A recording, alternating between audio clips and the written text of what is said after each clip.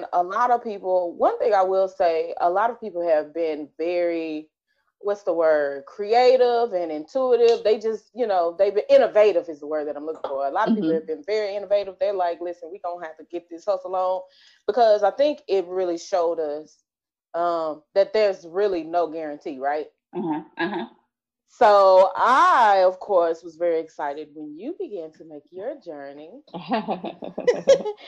into your new venture. And so I've been so, really just excited for everybody just to see people on social media and just everybody just kind of launching all these different streams of income and really just walking out that faith. For years I've been saying that I felt the Holy Spirit saying that there was going to come a time when we were going to have to walk it like we talk it. And I think for so many years we've talked about a faith walk, and it was easy because life was easy. And then all of a sudden we get hit with 2020 and it's like, oh crap, what are we going to do? So here we are. I wanted to tell the world your story. So for people who don't know, Angela, I'm gonna let you, of course, introduce yourself. But we met. I don't even know how many years has it been now. 4? Oh, I don't know, 4 or 5. 4 or 5 years. We met 4 or 5 years ago. I was doing an event in Dallas and solicited a helper, an assistant, and humbly, you volunteered, and it just connected us from there. That was, I still thank God for that, because who would have known? Right. Who would have known? And I don't think I got anybody else to even volunteer for that. So oh, really? It was like distant. And so from there, we just kind of been connected. And so we've kind of walked this journey together. You being a hairstylist, me being a hairstylist, us both being in the same industry. And same industry and same niche, being in natural hair. And so I wanted you to go ahead and introduce the people to who exactly Angela Pickett Murphy is. Who are you? Okay, well, I'm Angela Pickett Murphy, and I am a lifelong resident of Texarkana, Texas, born in Germany, but my family resided in Texarkana, Arkansas, and now I live in Texarkana, Texas. I am a wife of my high school sweetheart, Derek Murphy. We've been together since we were 14 and 16, getting ready to celebrate 20 years of marriage this year. We have 3 children. They are Nicholas, Mackenzie, and Derek Jr., and they are 18, 17, 16. Nicholas and Mackenzie are about to graduate this year, and then Derek Jr. is a sophomore. I am employed with the Liberty Ilo ISD school district as an administrative assistant to our special education director. I do that full time, and then part time I do my passion, which is teaching people how to love and embrace their natural hair. And I have a salon, Naturally Sweet Hair Boutique and Salon, and I have been the owner of it for it's be 4 years this year. And I love what I do. I love the connections that I get to make. When Marquita put that clarion call out looking for an assistant, I told my husband, I said, this is the opportunity that I had been looking for, because there aren't any natural hairstylists here in town besides myself, or people that focus solely on natural hair. And there was nobody to glean from. There was nobody to go look at. And so I had always said, if I get an opportunity just to learn, I was willing to do anything. And, you know, you put the call out and I was willing to do anything. So that was sweep up the hair or pull out these hairpins or take these payments, whatever it was that I needed to do. I was willing to do just to be around somebody that was doing what I love to do. That's the beautiful thing about it. The one thing that I always tell anybody, especially anybody that I mentor as far as a stylist or anything, the most important thing that you need is a servant's heart. And that was the very first thing that I noticed. It was just like, and you told me that you was like, if you just need me to sweep the hand Well, bobby pins. I think that what happens is, because I was in cosmetology school when that opportunity came up, and I think social media has made everybody think that everybody's supposed to be a star to begin with. That's right. And That's right. I understood that, yes, this was something that I wanted to do. And yes, I was even semi good at it. I still needed to learn and I needed to serve. So I was willing to do whatever it took for me to do in order to get to that place. I would be, crazy to come up to you and be like, okay, so I know you asked me to assist, but you really need to let me twist. You know what I'm saying? It would be crazy of me to do that. I was there to serve whatever you needed for me to do. And in that, I got to watch how you interacted with the clients. I got to watch how you did your consultations. I got to watch how you pin certain things. And then it formed a mentorship, because I do tell people that you're one of my mentors. And so you can't get that by going in thinking that you're everything. And that's not even saying that you don't know your worth, but that's also saying that you need to earn your keep. And so some of these things we have to earn.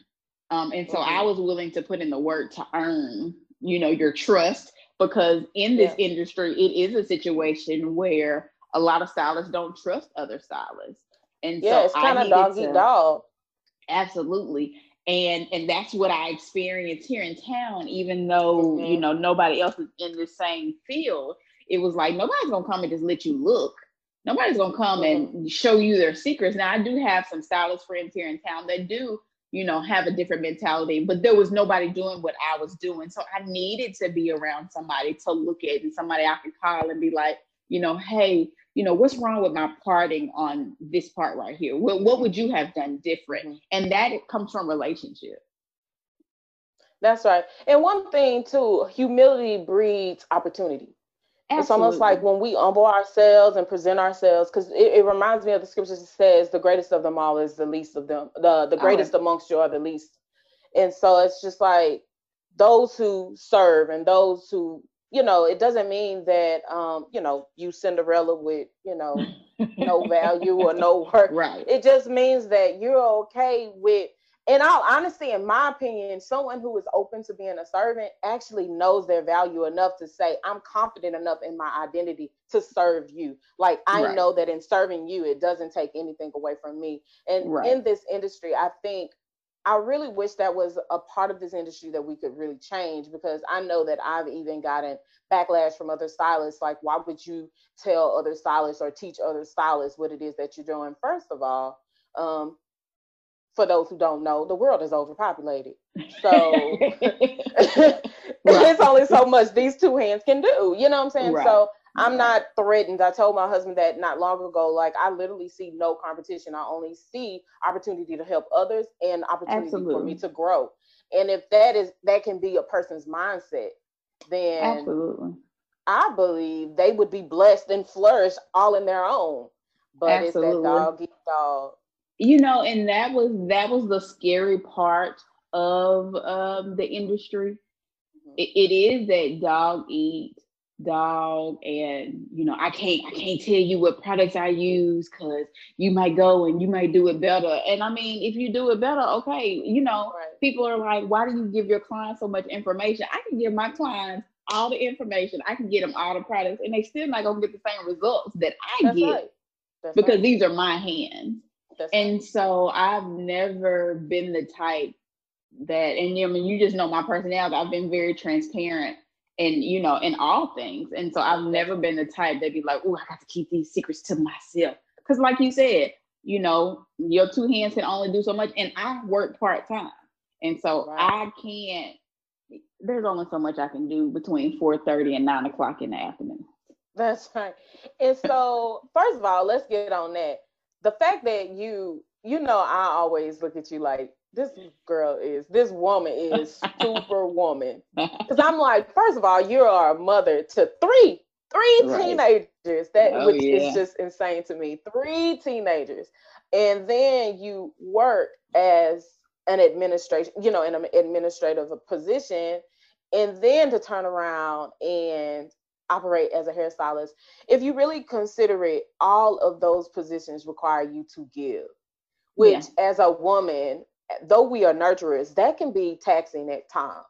But I just applaud you. Of course, I have to just do this publicly. I applaud you. You know, I tell you this all Oh, the time, thank but you. I applaud you because I am always in awe. Because I'm like, yo, when does she stop? When does she? And you're just like, I gotta go. I gotta take the kids to the band practice. I gotta do. And I'm just like, wow, wow. Well, for me, going to cosmetology, and I'm not sure if we'll touch on this, but I'll talk on it a little bit anyway. Going to cosmetology school was a situation of getting out of poverty. I was working for the school, and when I graduated high school, I was most likely to succeed, and all of these wonderful accolades, and all of these scholarships, and this kind of stuff. But I was in love, and went to school, and we got married, and got pregnant with my son a couple months after we got married. And then it was next baby. And so then it went from, dreaming to we got to work to feed these kids. Yeah. And so I joined the school district in order to be on the same schedule with my kids, but that also came with me taking a dramatic pay cut in order to be in the school district and to be available for my children. And so I never forget, I went to the Bella Kinks conference, and I think you were there too. I think you were teaching a class at that one. Oh yeah. I think I did 2 classes or something. Yeah. Yeah. And so I had gone to a class, and her name is Tanya Rapley. And I went and I sat in one of her classes, and I listened to her talk about, savings and all these kind of things. And so when she was done, I waited till everybody was gone, and I had a conversation with her just about how I wanted to get from this paycheck to paycheck living. And she told me, she said, the only way you're going to be able to do that is increase your income. Okay, so I need to increase my income. And so it went from, so how do you increase your income? I wanted to be a social worker when I was initially in school, but I understood that with social work came a certain amount of sacrifice of your family. It also came a certain amount of duty to that job. And so if I saw something, you're a mandatory reporter. And I'm a mandatory reporter with the school as well, but social work is a little different. And so I was like, oh, that ain't really what I do, but I really love natural hair. And so one day I decided to go by our cosmetology school to get some information.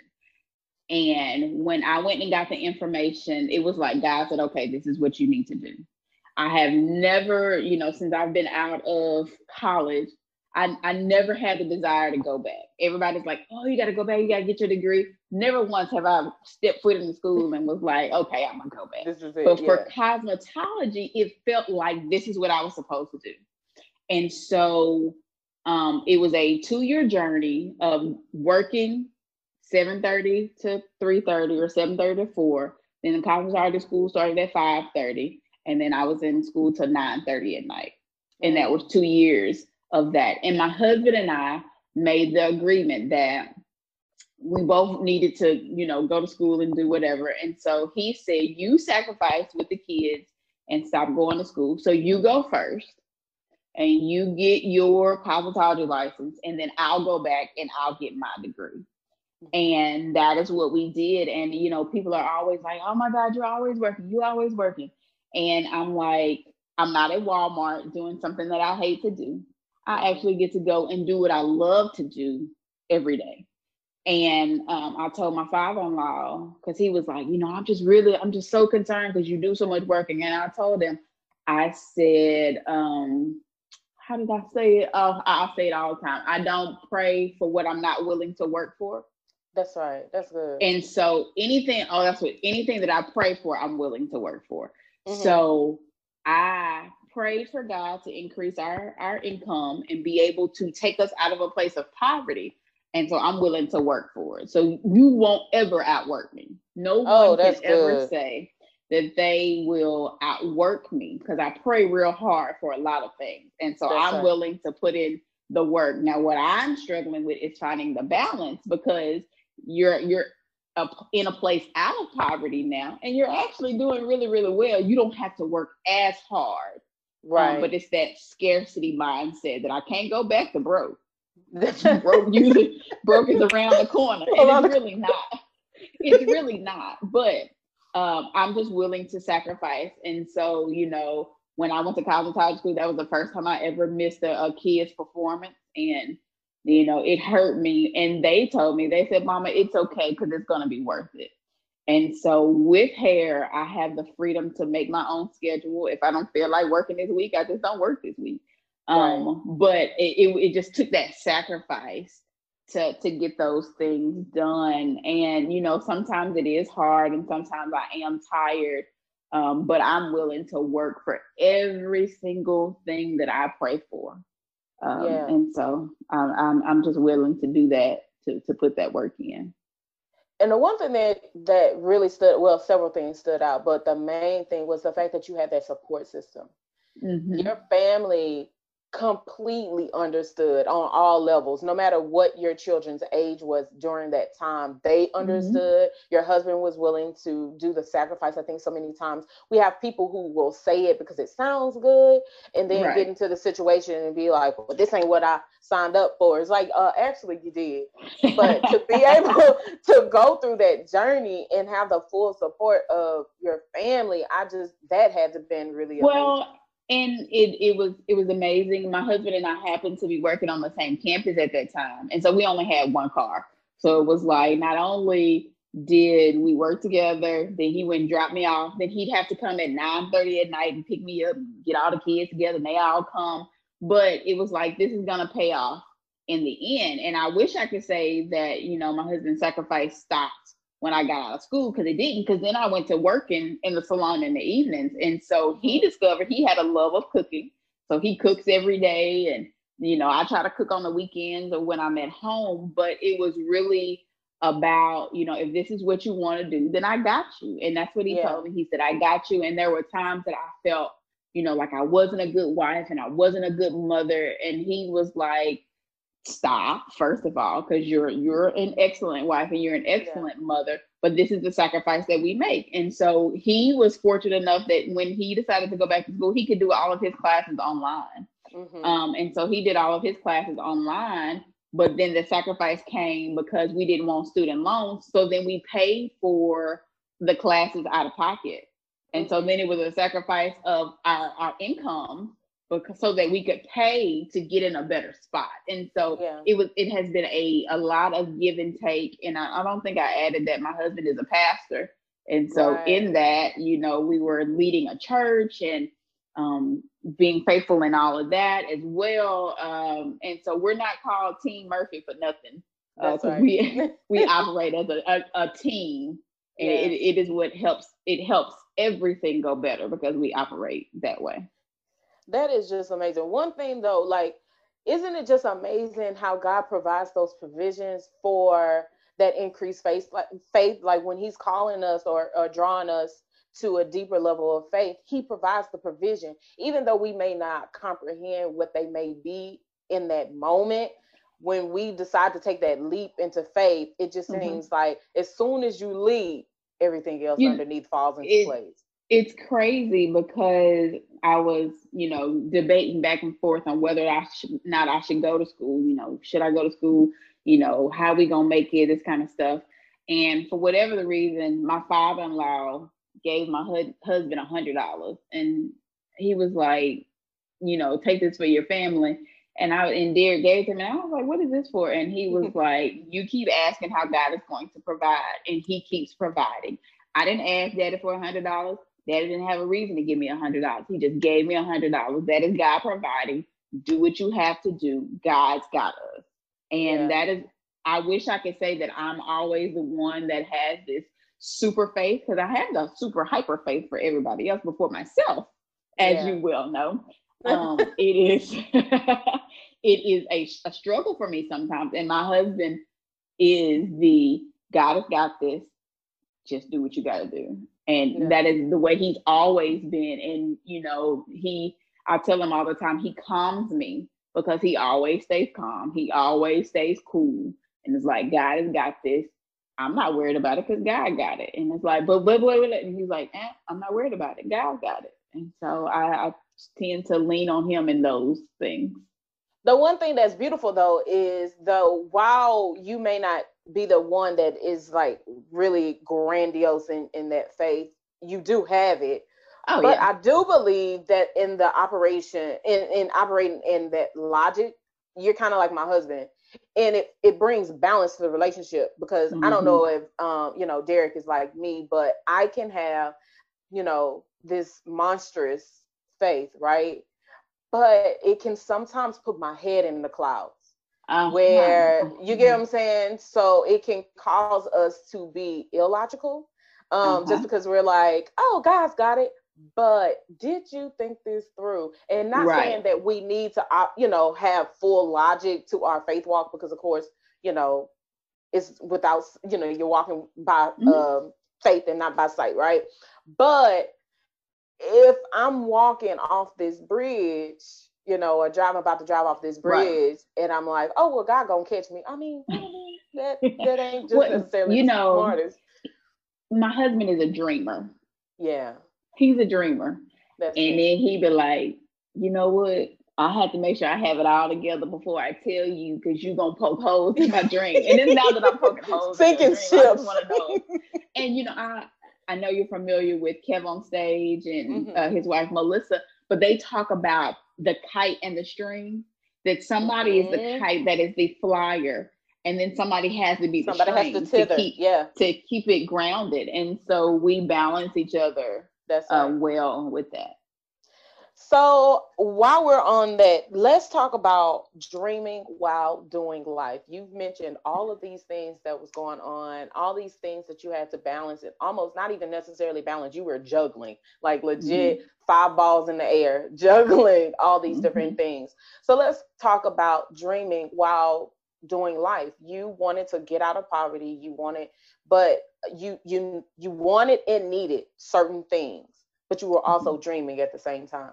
So how exactly did you bring yourself to actually do it? Because it's one thing to dream, but then there's it's a whole nother level of execution to actually do it. So while you had that support system, like what was going on in your mind and in your head and even in your spirit when you look up and you like, Jesus, I got 10 things to do, and they all got a deadline?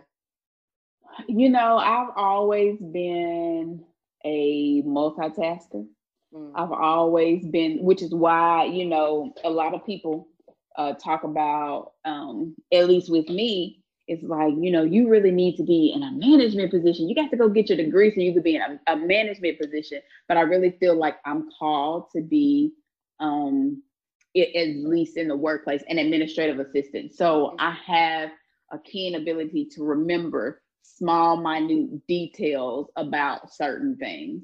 You know, somebody could say a child's name, and I'm like, oh yeah, on this day that child scraped his toe, and then his mama got mad, and you remember you had to say da da da da da. And so I'm a multitasker anyway, and I almost work better under pressure. And so when I started cosmetology school, I was a campus secretary at an elementary school. And so I was doing the grades, I was putting all the students, I was printing the report cards, I was doing attendance every day, I was counting all the money. And it was just like, okay, you know, you got this to do, and you just got to get it done. So whatever it takes to get it done, you got to get it done. And DJ has track practice at school, and Derek got a meeting, and Mackenzie got a GT project, and you just got to get it done. And so in the dreaming, it was, you know, I wasn't sure if there was a need for a natural hairstylist in Texarkana. And then it was like I started doing my own hair, and then people was like, "Well, can you come do my hair?" And it was like, "Okay." So I had this big suitcase that I would take to everybody's house and was doing their hair. And then it was like, "Well, if I'm gonna be taking this suitcase around, I could be making some real money instead of making $25 for standing here for 3 or 4 hours, Yeah. doing somebody's hair." And so it became God, if this is what I'm supposed to do, you got to show me a sign. Mm-hmm. And so then it's like you go to cosmetology school and then you book every day until you graduate. Every day you're on the floor, you're doing 2 or 3 clients. And it's like, so there's a need. But, Mm-hmm. like I know the people that you do at cosmetology school normally don't follow you. Right. These people are here for the $7 hairstyle. That's right. And so then it's like, okay, God, I don't want to be in an open floor salon. I want to be by myself in a suite. There aren't any suites here in town. Oh, this salon just opened and they have suites. And so I walk in and God goes, this is it. Mm-hmm. And so it's like every time I felt something that I wanted to do, he would come in and reassure me that's what it was. And so that's how it kept me dreaming. Mm-hmm. And then it was like, okay, Lord, if I can just get 3 clients a week. And then it turned into, if I can just have a Saturday full. And then it turned into, okay, now you book for the month. Now you book for the next month. Now you ain't no appointments. When can I get in? How can I get in? What can I do?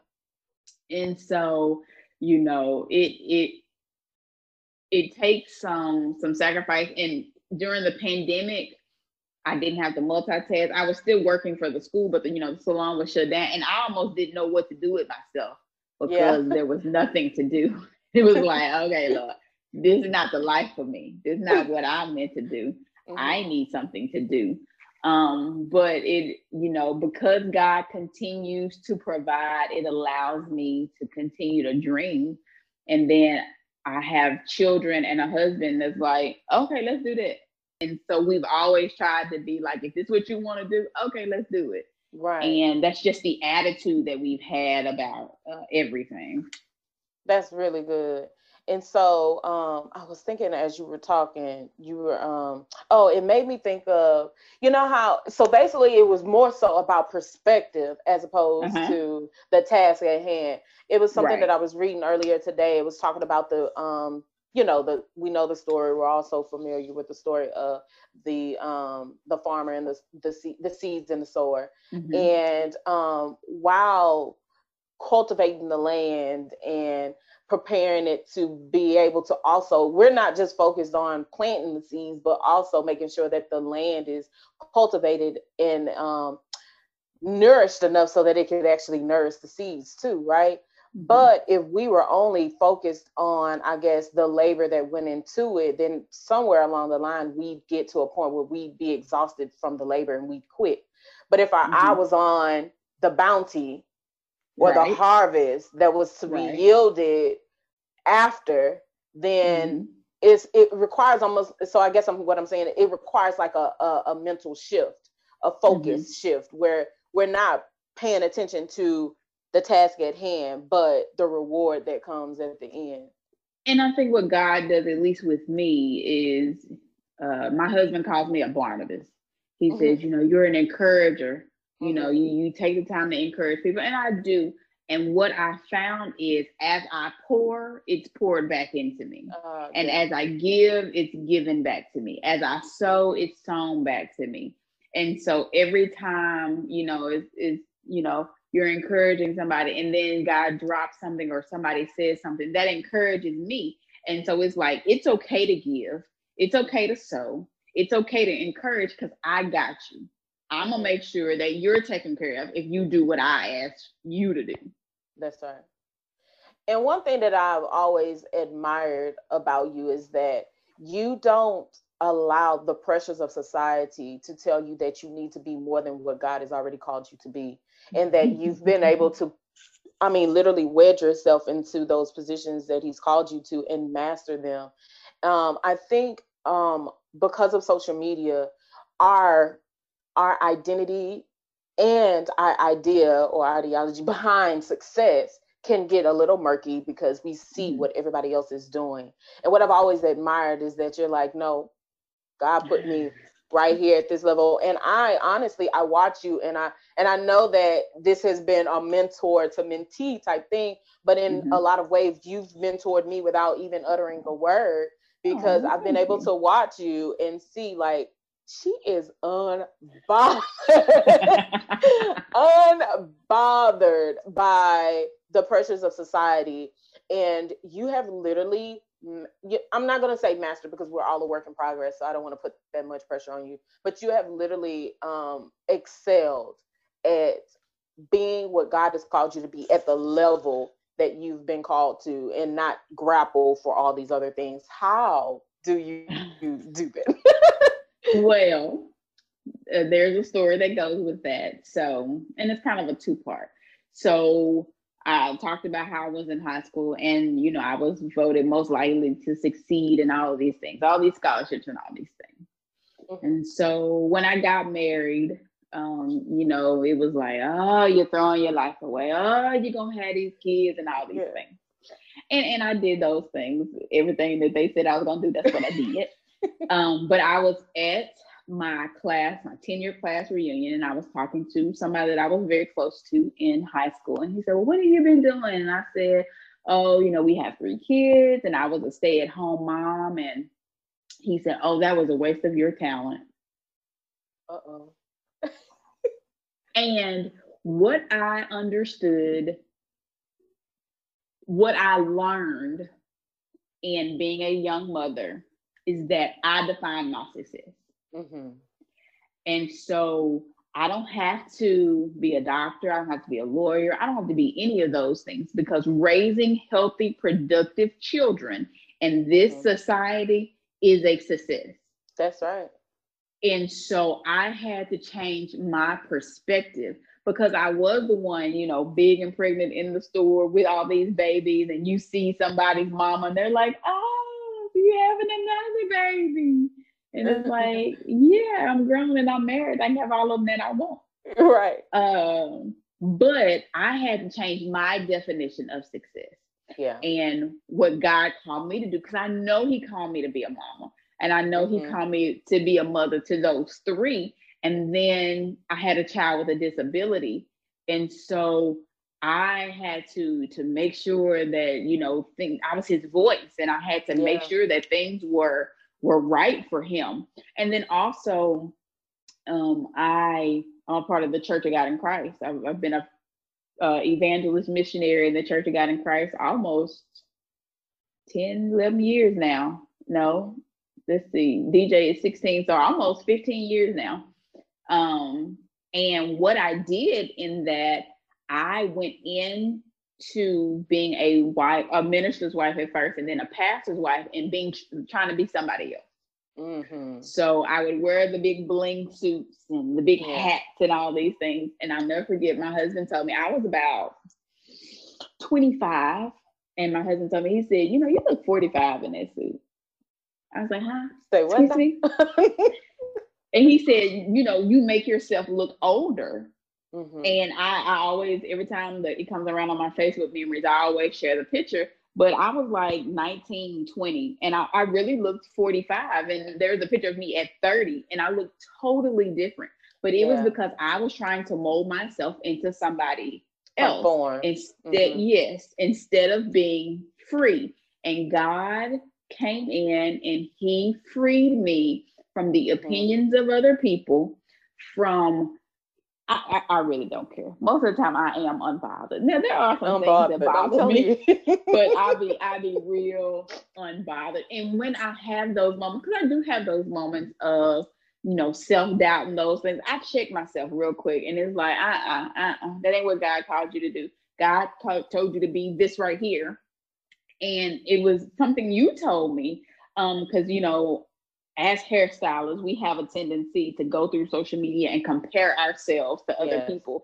And you told me, when there's a moment that you feel that you start doubting yourself when you're looking at somebody else's work, that's somebody that you probably don't need to follow. or maybe you need to take a break from social media at that time if that person is making you feel less about yourself and what you can do. There is a such thing as healthy comparison, but then when you start to tear yourself down because of what you see, then you need to change what you're doing.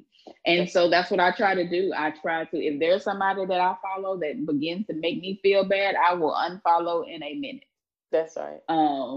But I had to look at success in a different definition, because success is different from everybody. And people's words have power. I was giving a speech or something, and I talked about your words having power, and you need to be careful what you say to somebody, because somebody telling me that being a mother and a stay-at-home wife was a waste of my talent could have done something to me. It really could have. But I refuse to do that, because I know what God had given me, and and him giving me a child with a disability that could not speak, that was going to be living with autism the rest of his life. I knew that I had to help him to be successful. And, a lot of people are like, oh my gosh, he does this and he does that. What did you do? It wasn't me. It was God, empowering me to be a voice for my child and for myself. And so I refuse. And I also taught my daughter the same thing. It's like, you don't let nobody make you feel bad about yourself. You define who you are. You decide what you're going to do. And so, a lot of people are like, oh, yeah, bougie. And it's like, no, we're not bougie. We just know who we are. That's right. We know who we are. That's and right. So, my children excel in academics and in band and all of these things. And it's a situation of, who you are. My daughter got homecoming queen, and she was like, she told me I never get on court and all that. This is her first year on court and all of that. And the day she got it, I didn't say much. And then the second day I sent her a video, and I told her, I said, you have just proved that being good and being virtuous and being just and just an overall good person pays off in the end. So continue to be who you are. Yeah. Continue to be who you are, and it will pay off. You don't have to lower your standards. You don't have to try to be anybody else. Be you, and it's gonna pay off. And so that's what I just try to do. I changed my definition of success for myself. Thank you for tuning into episode 4, The Audacity of Faith. Stick around for episode 5 as we address the need for faith in business and the fruits of that faith. More with special guest Angela Pickett Murphy.